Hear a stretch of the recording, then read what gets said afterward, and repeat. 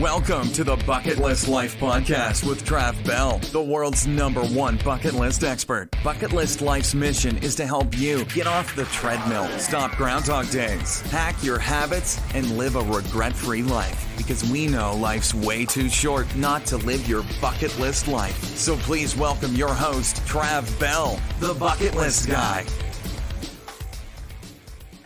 Hey, Bucket Lister. Welcome to another episode of the Bucket List Life Podcast. And I'm here with Greg Shindler.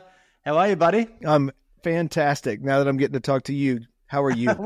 And we've been talking for probably about half an hour already. So we're mates. We've caught up on the gossip. I'm so stoked we can hang out like this and talk everything that's going on in your world. And you're a super inspiring guy, good buddy, and love following your journey.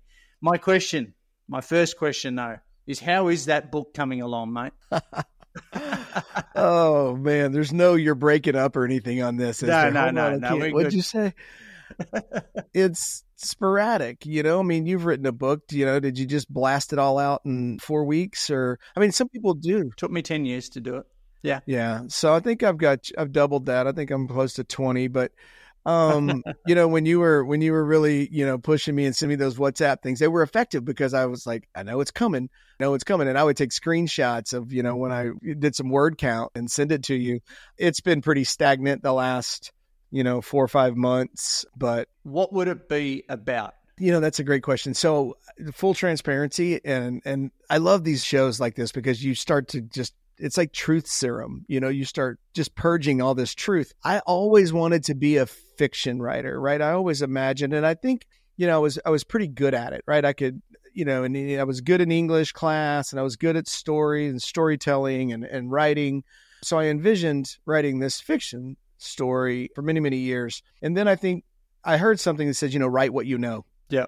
And I said, well, you know, there's a memoir, there's a biography. And then it's like, what have I done that's so, you know, interesting enough that anybody would want to, you know, to read about it? And if I had to answer the question of what it would be about, I would say that really about resilience, you know, the themes would be adversity to impact and about resilience. Because, you know, Trav, you and I have spoken a little bit, you know, about my sort of some of the past and my background and some of the trauma there. And then, you know, what I've done for people and hopefully, you know, some meaningful change. So I think it would be about that, you know, and these lessons that we learn along the way. Look, I always say we all have our stuff, right? You have your stuff. I have my stuff. Mine's no bigger or more dramatic or more traumatic than anyone else's. It's mine and everybody has it. It's, you know, and our good friend Charlie says this all the time. It's not what happens to you in life is not near as important as what you do about it. And I think that the growth and the lessons that we can learn, and if we can share them in some sort of relatable and or unique way.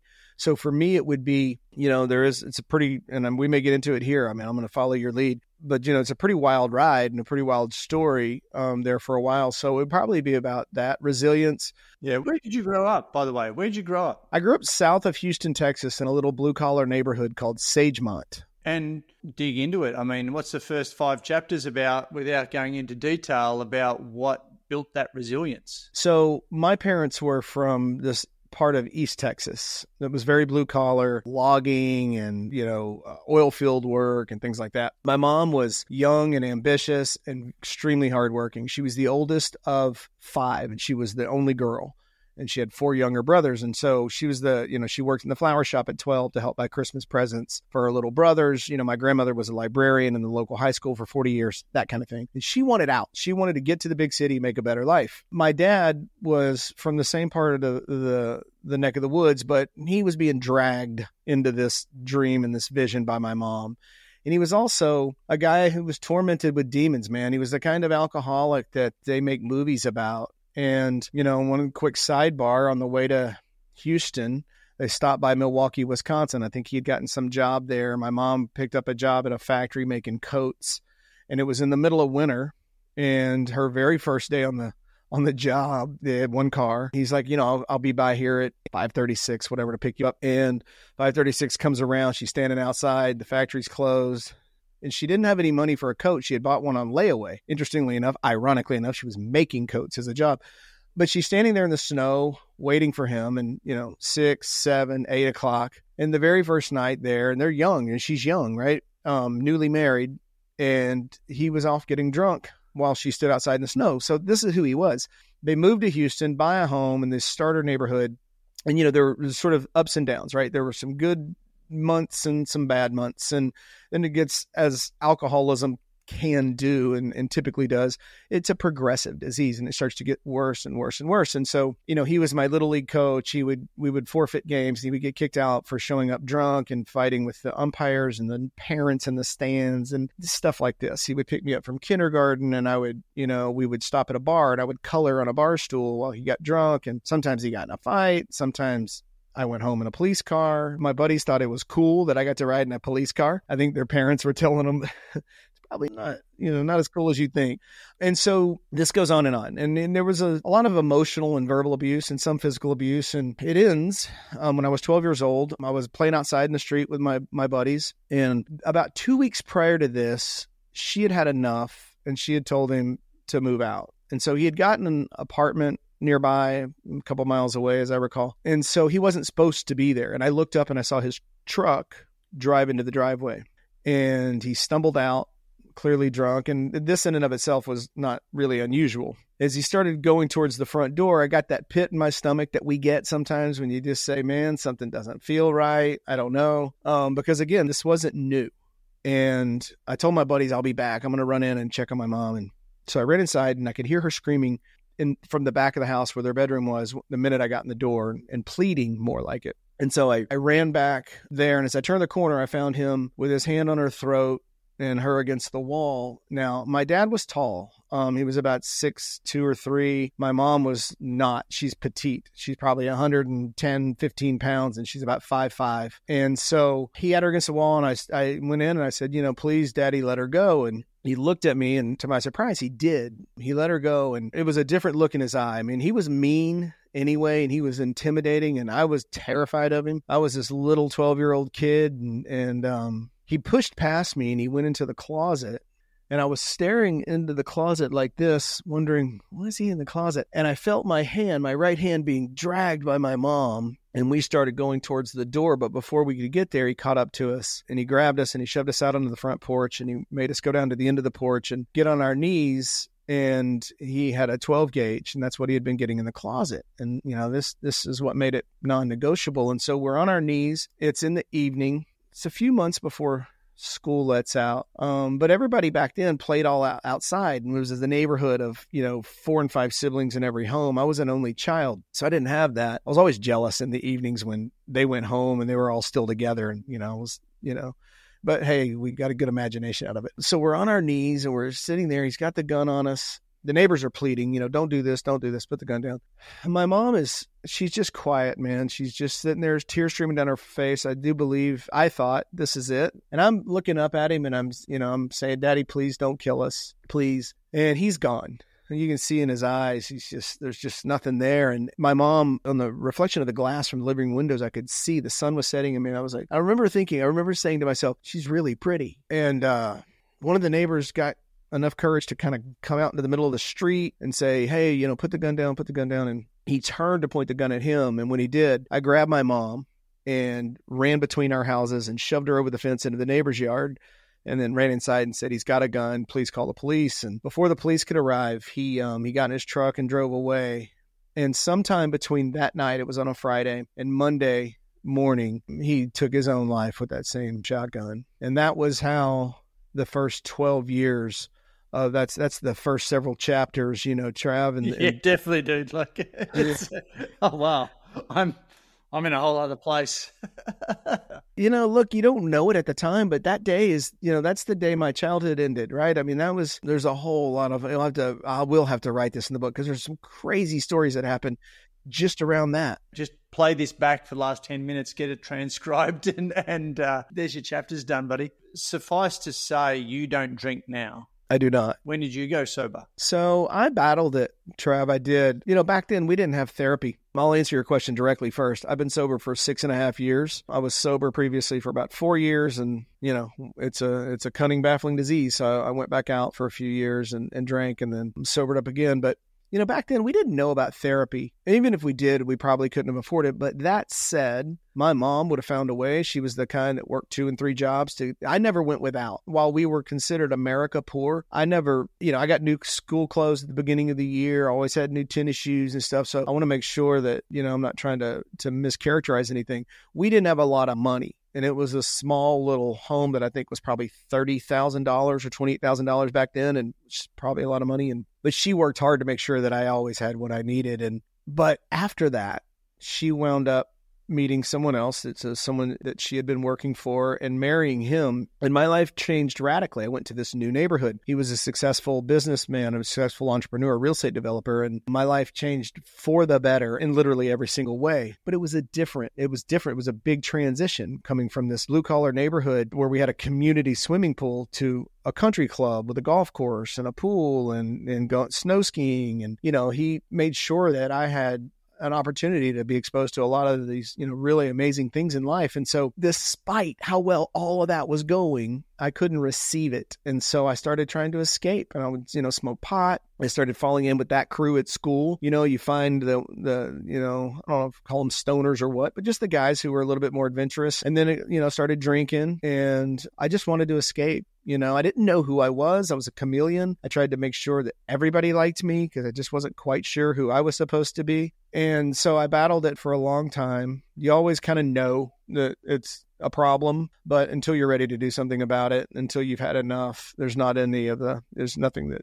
anyone can say. Yeah. I mean, this is a crazy pivot, but how did that lead you to be an expert in the longevity space? So I think there's also a certain amount of resilience and survivor mentality that happens, you get when something like this happens to you.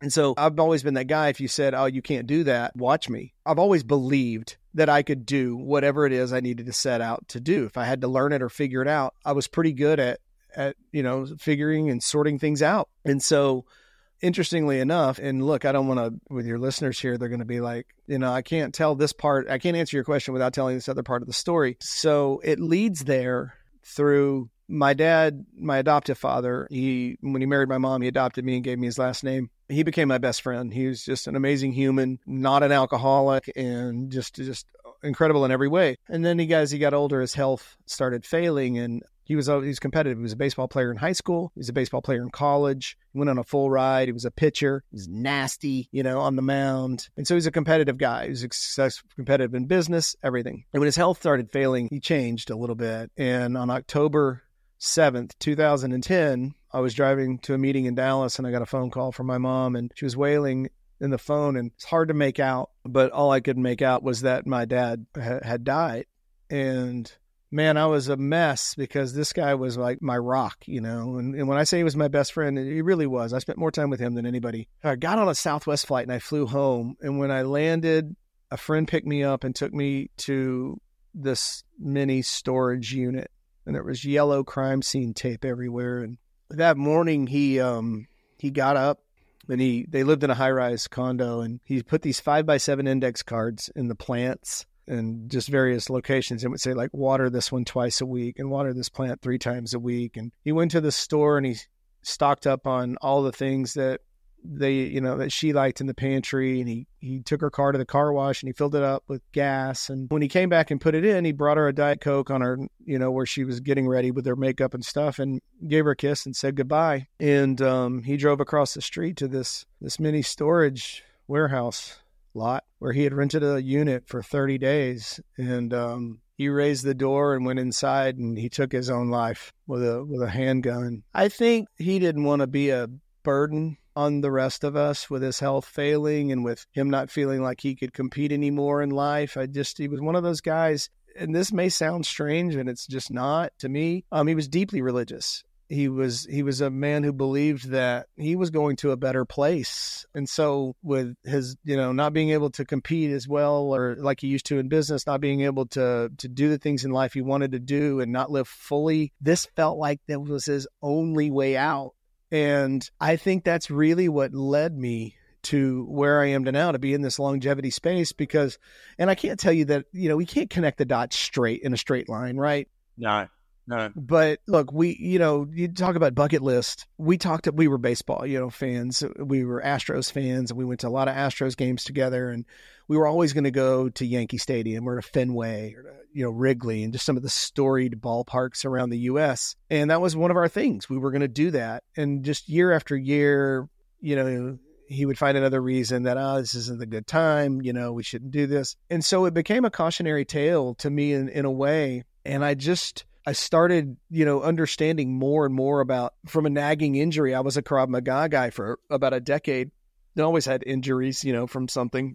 You're a surfer and you go hard and heavy and you do crazy things and, just had a cortisone like 3 days ago. Don't do it. We'll get into it. We'll get into it. Don't do it. But I had this injury, and as I'd gotten this injection of like amniotic fluid in my shoulder, and it made it feel better. And so one thing leads to another. I'm an entrepreneur, and a few months later, I wind up in the business of opening these clinics and treating people for joint pain and stuff. And so I saw what it could do, and that road led to me being called this longevity CEO and opening what at the time was probably the world's most advanced stem cell clinic and research lab for really longevity. And honestly, what that means, longevity is a big word. It's just helping people live healthier longer. Hang on, back the truck up a little bit. Hang on, how did you just stumble into opening up all these clinics? Yeah. So this is a business story. FYI, bucket listers who are out there listening, watching to this, and thank you, by the way. So we'll circle back to that. But when did we first meet? Oh, I love this story. The parts of the story you may not even know. So we met in St. Augustine, Florida at a DLP event. You were the keynote speaker, and I think it was the same time that Oz Perlman did that Insane Magic show. Was that the same? That was insane. Yeah. No, it was crazy. It was crazy. But I saw you get up there, and it was the first time I'd ever seen you. I didn't know anything at all about what you were going to talk about. And I sat down, and there were you had the 80 squares on the table in front of everybody. And there was a pin next to it. And you said, put an X in each box for the number of years you've been alive. I still have my original form because this was pivotal for me. It really was. I've used this in presentations before because when I put the X's in all the boxes, I was 55 at the time. So this was 2 years ago, or a little over 2. Man, I had half a row and 2 more rows left. And when you look at that visual, it did something to me. There was an epiphany that I had that I looked at this because I think there's a certain part of us that we always are a little bit invincible and we're always going to do something someday and tomorrow and we've got time. But when I looked at it visually on that piece of paper, I was blown away. And your talk, I've heard you now speak a number of times and I'm always blown away. I mean, the last time we were in Dallas and, that one was a tearjerker, man. That one was moved. But I came up to you after the show and I said, you don't know me. I said, but I have this longevity stem cell thing in Costa Rica. And, I want to talk to you because I'm in the business of making more boxes, making more rows of boxes. Definitely. And I wanted to talk to you. So that's how we met. Yeah, that's right. That's right. Yeah, it's often when you put the 80 squares in front of everyone, they're either like epiphany or fuck this guy. So it goes, yeah, you got to read the room. You got to read the room. So you're in the business, and you've just leaned right into it of adding more boxes to that 80. And one of the things that I've got to share with you, man, and you were right at that pivotal time because I hit 50 last year, and I got this tattoo. Now there we go. 2073, 100 years. So 1973. To 2073. Hopefully it says that.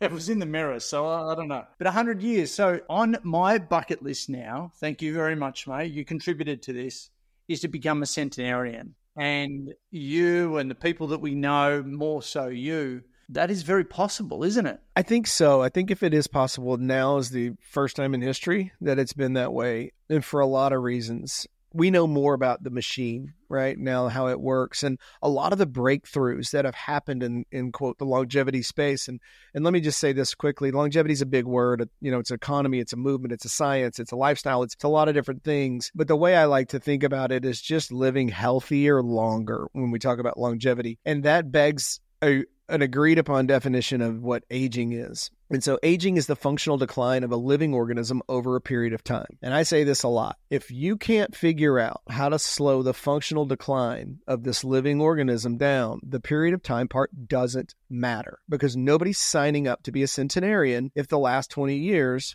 are going to be in poor health with no quality of life, no mobility, no cognition, terrible immune system. I mean, you're just not doing it. And so we have to be able to, and how do we functionally decline? Well, in our cognition, you need to remember why you went into the kitchen, as we age. You've got to have your faculties intact. We decline in our musculoskeletal system and our mobility. It's something you spent most of your life advocating and setting the example for in health and wellness and exercise. We have to have that. We have to have our immune system. We have to have our vascular system. We have to have our aesthetics and sexual wellness. There's studies that show that people who live longer into to 100 years, or, just longer than the average, have more intimacy later in life. And people who are happy with what they see in the mirror. This is the first notes that I'm making today. You want to repeat that? If you have people sex who are more, you will live longer. That's what the data shows. Wow. That's what the data shows, is that people who did live longer typically were more intimate later in life than those who weren't. And there's some studies out there. Is there a key performance indicator around that? Like how many times a day, a week? What are we talking,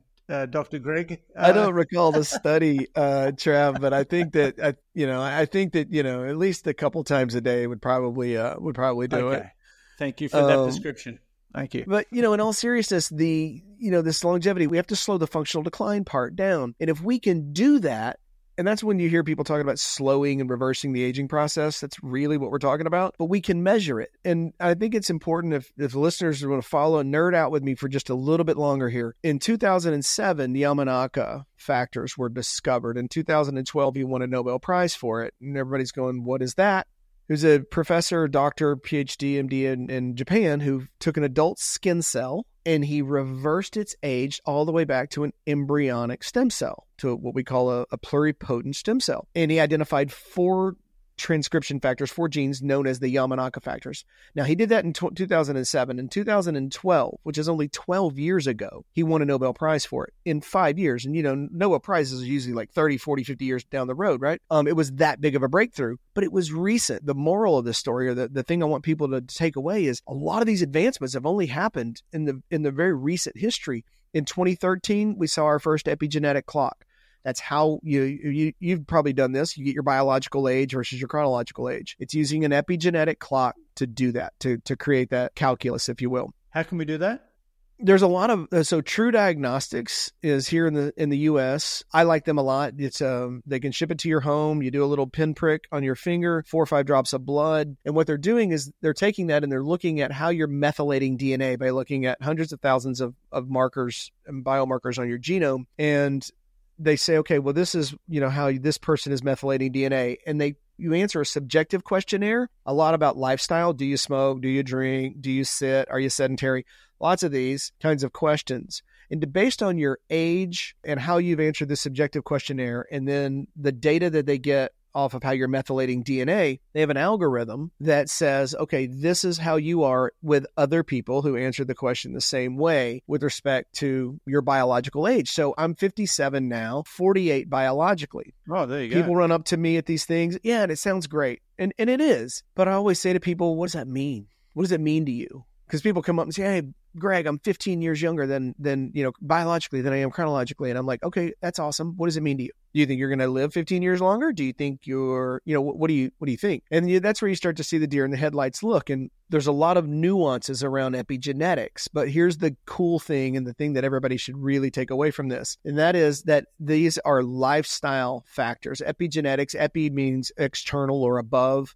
So it means, our epigenome is external to our genome. These are things that can be influenced by lifestyle, meaning how do we eat? How do we sleep? How do we move? How do we manage stress? What sunlight, right? What, our environment, all of these things impact our epigenome or our epigenetics, which are which genes are being expressed in us at any given time. And, it wasn't long ago we thought that whatever we were dealt, the hand we were dealt, that's the hand we had to play, you know, from a genetic lottery standpoint. Now we, you know, and Dr. Sinclair, you know, David Sinclair, who wrote Lifespan, probably the leading geneticist, epigeneticist right now in terms of a lot of the work that he's done. He uncovered a lot of these things and in conjunction with other, his peers, but he's kind of led the way and published a pivotal Nature magazine publication. And then again, these are all things that have only happened in the last decade, more or less. And then last year, we saw the WHO, the World Health Organization, formally recognized aging as a disease in 2022. Wow. Isn't that crazy? And the idea is, and this is what I tell people, they say, well, do you think aging is a disease? And I said, it doesn't matter if you think it is or it isn't. This is not a new debate. We've been talking about this for 200 years. But when we think about things like that,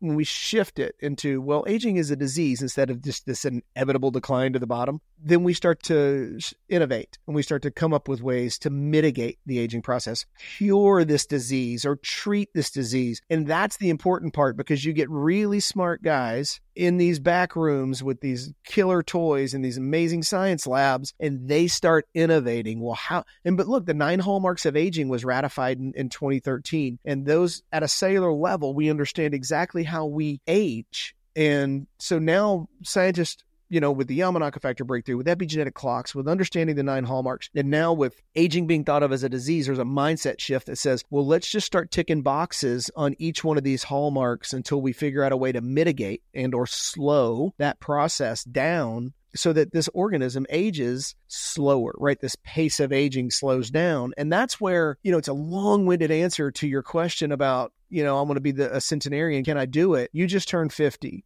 And I would say this, if you take a 90-year-old who's in poor health and, you know, are we where we can take this person and make them live to 100? No, we're not. But if you take a 50-year-old who's in good health and has been taking care of themselves and continues to do this, look, this is biology. This is a marathon. This is longitudinal. And I always say this too, there's no easy button. There's no magic pill. There's no silver bullet for living healthier longer, period. You got to put in the work. But the advancements that are happening in cellular medicine in the last decade or so, combined with lifestyle, functional medicine, you know, all the things we know we need to do, you know, with cold plunges. And I saw Brett on recently, and I love the way he talked about it. It's like, this is your mind, right? This is, you know, not negotiating with your mind. Yeah, beating your mind. And I love that. But, you know, there's a lot of things we've learned now. There's a lot of people out there pushing the envelope even further. And I think as we educate ourselves and we, you know, separate the truth from the fiction, and cellular medicine, science, and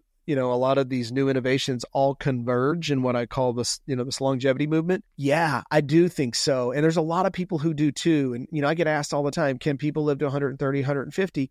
I don't know. And neither does anybody else. We won't know till it happens. But if it's at all possible, now is the time. That if it's ever been possible before, now is the time, because it's moving really fast. Yeah, and I guess it becomes a hot topic, you know, when you're north of 50, which I am now, you start thinking about, you know, these things, as you know. And that's why I wanted to get you on today, mate, because, you know, this is personal. And the fact that we've connected, we want to add more boxes to the 80. I want to add 20 more now, and I've got a freaking tattoo to remind myself about prevention rather than the cure every single day. I'm looking for health is one of my highest values. So I'm always looking for, I hate the word hacks, but you know what I mean, to add to my repertoire routine. And it's fascinating because I've never heard that. Like what you just said is aging is a disease. I can't even fucking compute with that. Like that's just hard to get your head around, because aging is such a ingrained way of life, but it's a disease. And with dis-ease, it can be prevented. 100%. Yeah, you Wow. nailed it. And listen, I would say to anybody that's struggling with, you know, that concept of aging being disease, don't get wrapped around the axle around that. It's just that when we have a mindset shift in something as big as and critical as the aging process, it just opens doors into new thought, right? And to new ways of looking and solving problems that we've just solved the same way forever. You said it a second ago. You said prevention rather than the cure, right? That's how you do it. You stay out in front of it. You try to prevent, slow, reverse the functional decline of this living organism so that you're not having to depend on whatever the solution is at the end stage. So you went down to Costa Rica, you helped set up RMI, Regenerative Medicine Institute, RMI. You were the CEO of that. Out of it now. What was that all about? And where's stem cell at the moment? Yeah, so RMI was a lot of fun. I'm super proud of what we built there, and it was really taking a lot of these concepts that were coming from a lot of different angles and synthesizing them into, treatment plans. And we were really focused on trying to create objectivity in this data that was coming back from patients. And, everybody loves a scorecard, and healthcare is tough because it's very subjective a lot of the times. So there was a lot of testing that went on to try to validate and or measure the improvements of some of these treatments. But where is stem cell now is like such a big word or such a big question, because there's a place in Mexico that I saw recently that is doing induced pluripotent stem cells. They're actually, I don't know a ton about them, but they're actually, what appear to be using like the Yamanaka factors in treating patients. And there's places like this all over the world that we don't even know about that are just maybe not great at marketing. But there's, the next big sort of milestone, I think, that that we're going to hit, certainly stateside, is going to be reprogramming of stem cells. What does that mean? And also, what is a stem cell, or one of the example plans that you put someone on? I mean, remember when we first connected, he's like, Trav, come down to Costa Rica, let's get you hooked up, and let's get you on a program. What does that actually mean? So, the stem cell is the only cell in the body that can differentiate into other cell types, right? That's what makes it special and unique. And one of the core principles around at RMI was that there are three main types of stem cells in the body, and they support your musculoskeletal, immune, and vascular systems. And they're the foundation or the basis for those systems. And the idea is that if you take those cells and freeze them in time, so no different than when your child is born and you save the umbilical cord, and God forbid you may need to call on it later in life, it's still got all of these really young viable cells in the cord that stay frozen in time while this person ages. It's the same concept with adults, is you can collect your cells, the younger the better, because they're just the genes that are being expressed when they're younger are different than the ones that are older. It's part of the operating system. And then as you get later in life, you come back, you get those cells reinfused. And the idea and the theory is that they will return to your bone marrow and make copies of their younger selves and influence the other cells to behave more like them. And then we also used an umbilical cord. They're their own lab at RMI and run by a really, really fabulous and competent team. And so when you blend this autologous allogeneic cell, therapy together, the idea is that, you're going to reduce systemic inflammation. You're going to put the body in a better microenvironment to be healthier longer. And then as you sort of adopt this cellular medicine protocol into other lifestyle components, like,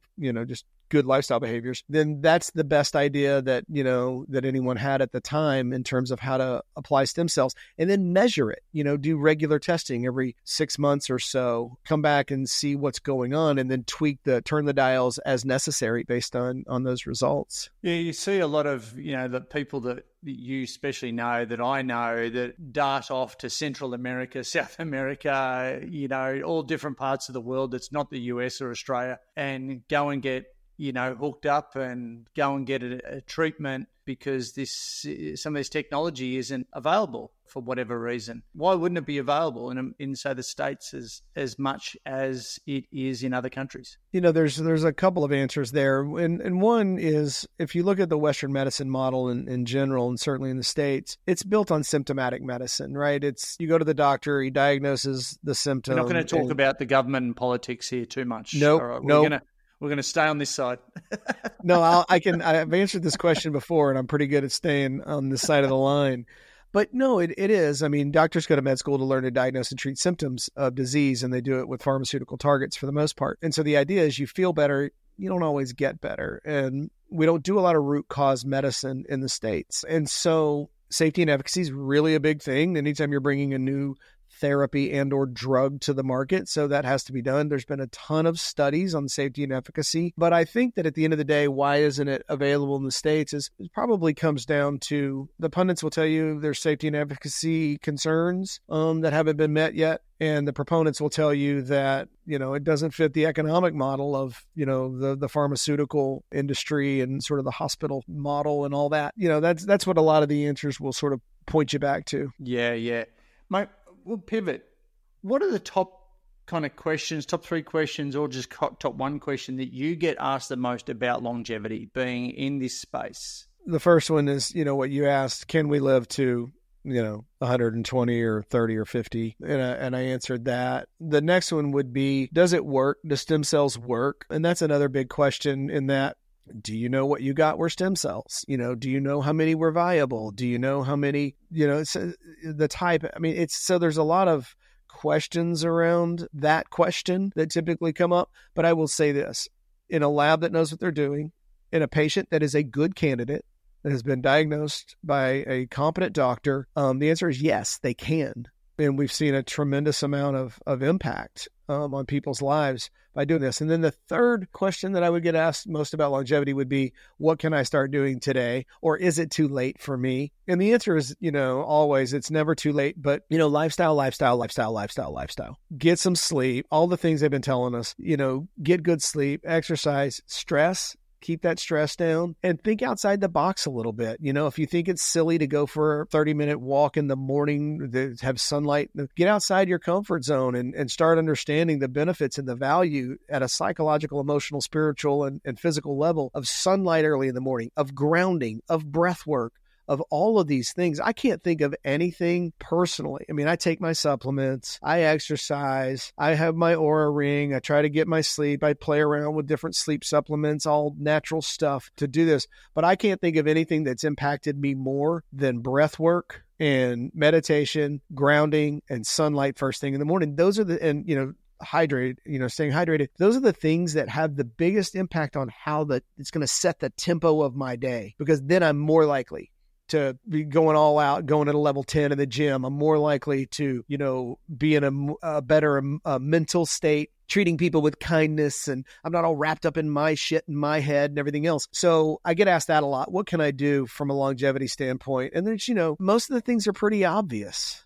Quit eating bad stuff, quit being sedentary, quit having a bad attitude. You and I talked about this earlier, but there's 2 things that we can control in life, and that's attitude and effort. And check your effort. Are you going 100? Or, and check your attitude. Are you a person that's showing up with solutions and, and kindness and grace every day? Are you a person trying to present all the problems with a bad attitude? And honestly, it impacts longevity. It impacts overall health. And what I would argue, not just yours, but those of us who are, subject to bad effort and bad attitude. Mm-hmm.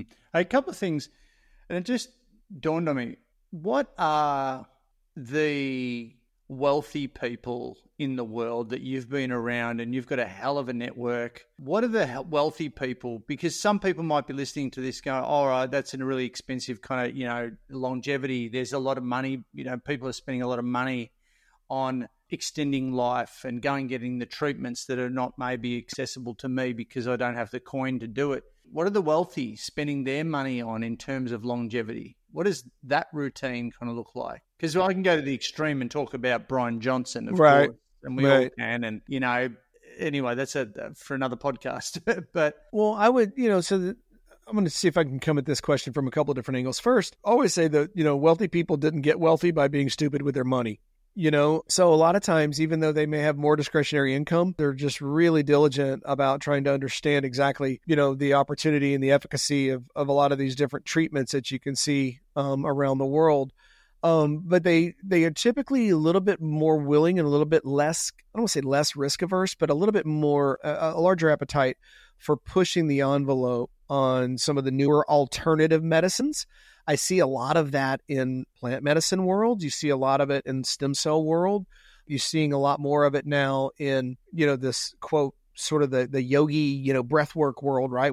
So there's a lot of that. And I think, another thing that I do want to say is they say, well, this is only for the wealthy, and it is expensive. It's expensive to innovate, and it's expensive to manufacture, create, and deliver. But the wealthy have always sort of paved the way on the path to the democratization of breakthrough, treatments and therapies like this. It's happening right now in space travel. The uber wealthy are able to go to space for 9-10 days on the space station. If you got an extra $75-80 million burning a hole in your pocket, you can do it. Will it always cost that much? No, it won't. And will stem cells always be this expensive? I don't think so. I mean, some people envision a world where you can take a pill and it will reprogram your cells in vivo, in the body. And it's not that far away. And so I would just say that they are spending their money on things that are going, it's not like, vampires trying to live forever kind of a thing. It is, I want to be healthy. And, the number one fear of elderly people is loss of independence. Right? If money's not a concern, if you've saved well, you've been fiscally responsible, then your number one fear is loss of independence. And that means you can't drive anymore. And, you lose your mobility, or you can't remember, to turn the stove off, and you become a danger to yourself. So that loss of independence is something that everybody fears, and it can show up in a number of different ways. And so I would say that, when you've got discretionary income and you have resources that you've built, there seem to be focused on that. And it's really about doing things they love to do or want to do, bucket list things maybe, for as long as possible. It's not about trying to live to, honestly, out of the hundreds and hundreds of people that I've met and talked to and done this, maybe a handful, less than 10, have talked about trying to live to 150 or 180. I'm not saying they don't want to, but the primary goal is really about that functional decline, man, trying to keep that as intact as possible for as long as possible. And I think that's the right goal, quite frankly. What do you include? Like, you've been exposed to a lot of, real high-level thought leaders who are pushing the envelope in this space. What do you include in your day-to-day routine? And you've sort of touched on that. If we can briefly just go over that, what do you include? What have you taken the best bits of, and now you're like dedicated, you run your day-to-day routine? Again, I hate using the word hacks. Yeah, no, I mean, look, to a certain extent, it's just a word. But so for me, I'm kind of late to the party on some of this stuff. It's really funny. I was at NYU, and one of the actors in my student film there was a breathwork guy. And he went into the Berkshires, and he's been doing breath work for the last 30 something years. And he was trying to tell me about it back then, but I was so hard headed that I didn't pay attention. So I'm kind of late to the party with this stuff. For the last few years, I've been doing it. But my routine in the morning looks like I wake up. The first thing I do is, a quick prayer of gratitude, right? I'm looking for gratitude and humility to start my day. And I'm not saying the wheels don't fall off by 10 o'clock some mornings, but that's where I go first and foremost. The second thing I do is I go to breath work. I immediately try to get into my breath work and regulate my nervous system and get everything calmed so that I can get up and start the day. From there, it's, typically a quick meditation. Sometimes I'm not great at meditating. I'll tell everybody right now, I'm not a guy that can sit there for 30 or 45 minutes. If I squeeze 8 to 10 minutes into a meditation, it's a pretty good one for me. And that's just, my brain just starts spinning and running. And through practice, I'll get better at it. I like to work out in the morning. So right after all that stuff, sometimes I'll hit a little black coffee, as the stimulant to go work out, right? Because I've read somewhere that, creatine, coffee, and pretty much protein, caffeine, these are the kind of things that actually have a pretty good impact on. And it increases fat loss as well. It increases fat loss. Yeah. It's the story of my life. Yeah. So I'll do that and, get the workout in. And I'm an early riser, so a lot of this stuff happens pretty early. And then, I've got the 6 things, right? I saw Ivy Lee's 6 things is how I run my day. I put, the night before, I list the 6 most important things in order of priority that I have to do the next day.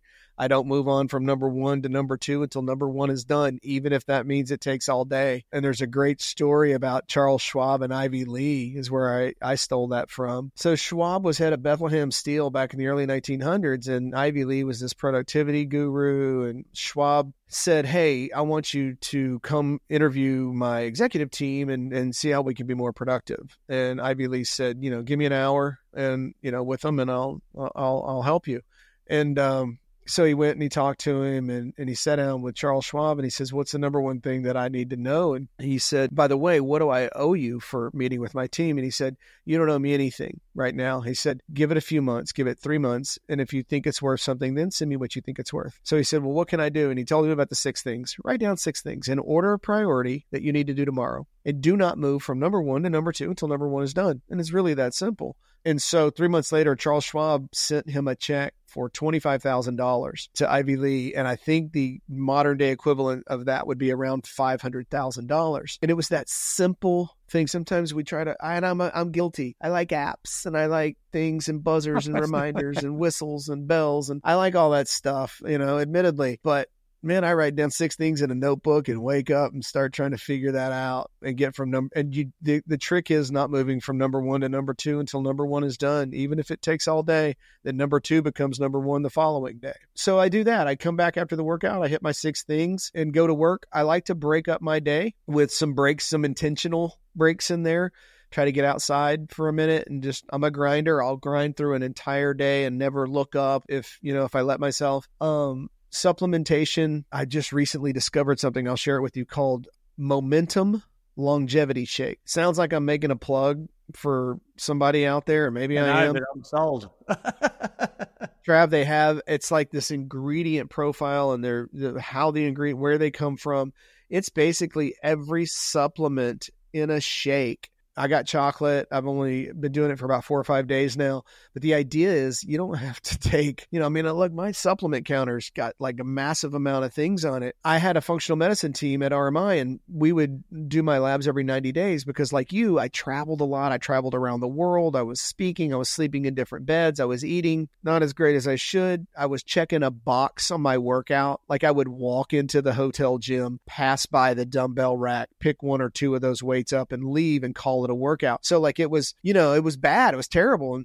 And it was terrible, man. I've seen you. You don't do that. But my labs had come back, my HSCRP was super high and all these other inflammatory biomarkers were off the charts. And so I started trying to be a little bit more disciplined with that while I was on the road. But supplementation helped a lot, man. We would dial it up and, I needed milk thistle 190 days. And then the next 90 I didn't. And then, D3 is a staple in any supplementation regimen, right? And then, I've been following Dave a little bit and kind of some of the stuff that he's been talking about. Yeah, Dave, it makes a lot of sense. Got to be friends and, you sit at dinner with him and listen to him talk about it. And it's kind of hard to not have it make sense to you. He's definitely a pioneer with a lot of that supplements and hacks and everything else. And these are things that we're not going to find. Look, the Western medicine model is not coming to save us. It's going to take guys like him and the other thought leaders in that space. So yeah, supplementation. And then I am not as disciplined in my sleep routine as I should be. I would love to tell you that I turn off all the lights and the blue light blockers and, I take a warm bath 90 minutes before bed, but I don't. And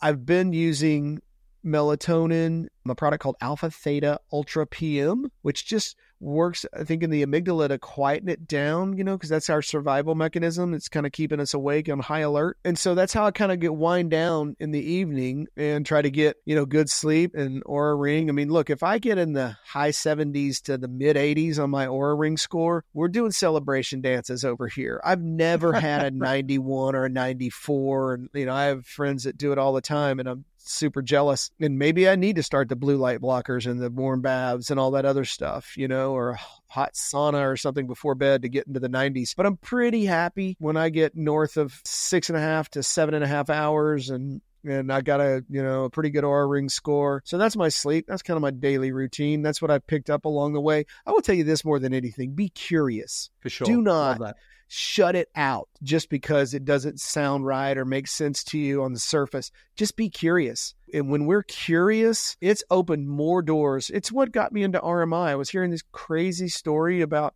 longevity and stem cells and all this, but I'm curious by nature. And so I just stayed curious until it finally made some sense to me. And the next thing you know, we built this really cool business. Yeah, I love that. And it was funny, our mutual friend, Brett Harmeling, who was on the podcast, and bucket listers go back to that one. It was a couple of episodes ago. And the first thing I said to him when he was online with me, I said, dude, this is the first time I've seen you with clothes on, to be honest, because every post that you do online on Instagram and whatever, you're either in your fucking infrared sauna, sweating bullets with your crazy beard, or you're in an ice bath, giving us the thought of the day.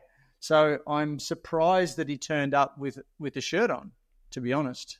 Yeah, on the podcast, that was nice of him, right? Show up. We could have done the podcast from an ice bath. From an ice bath. Made him sit in there for 50 minutes. He probably could do it.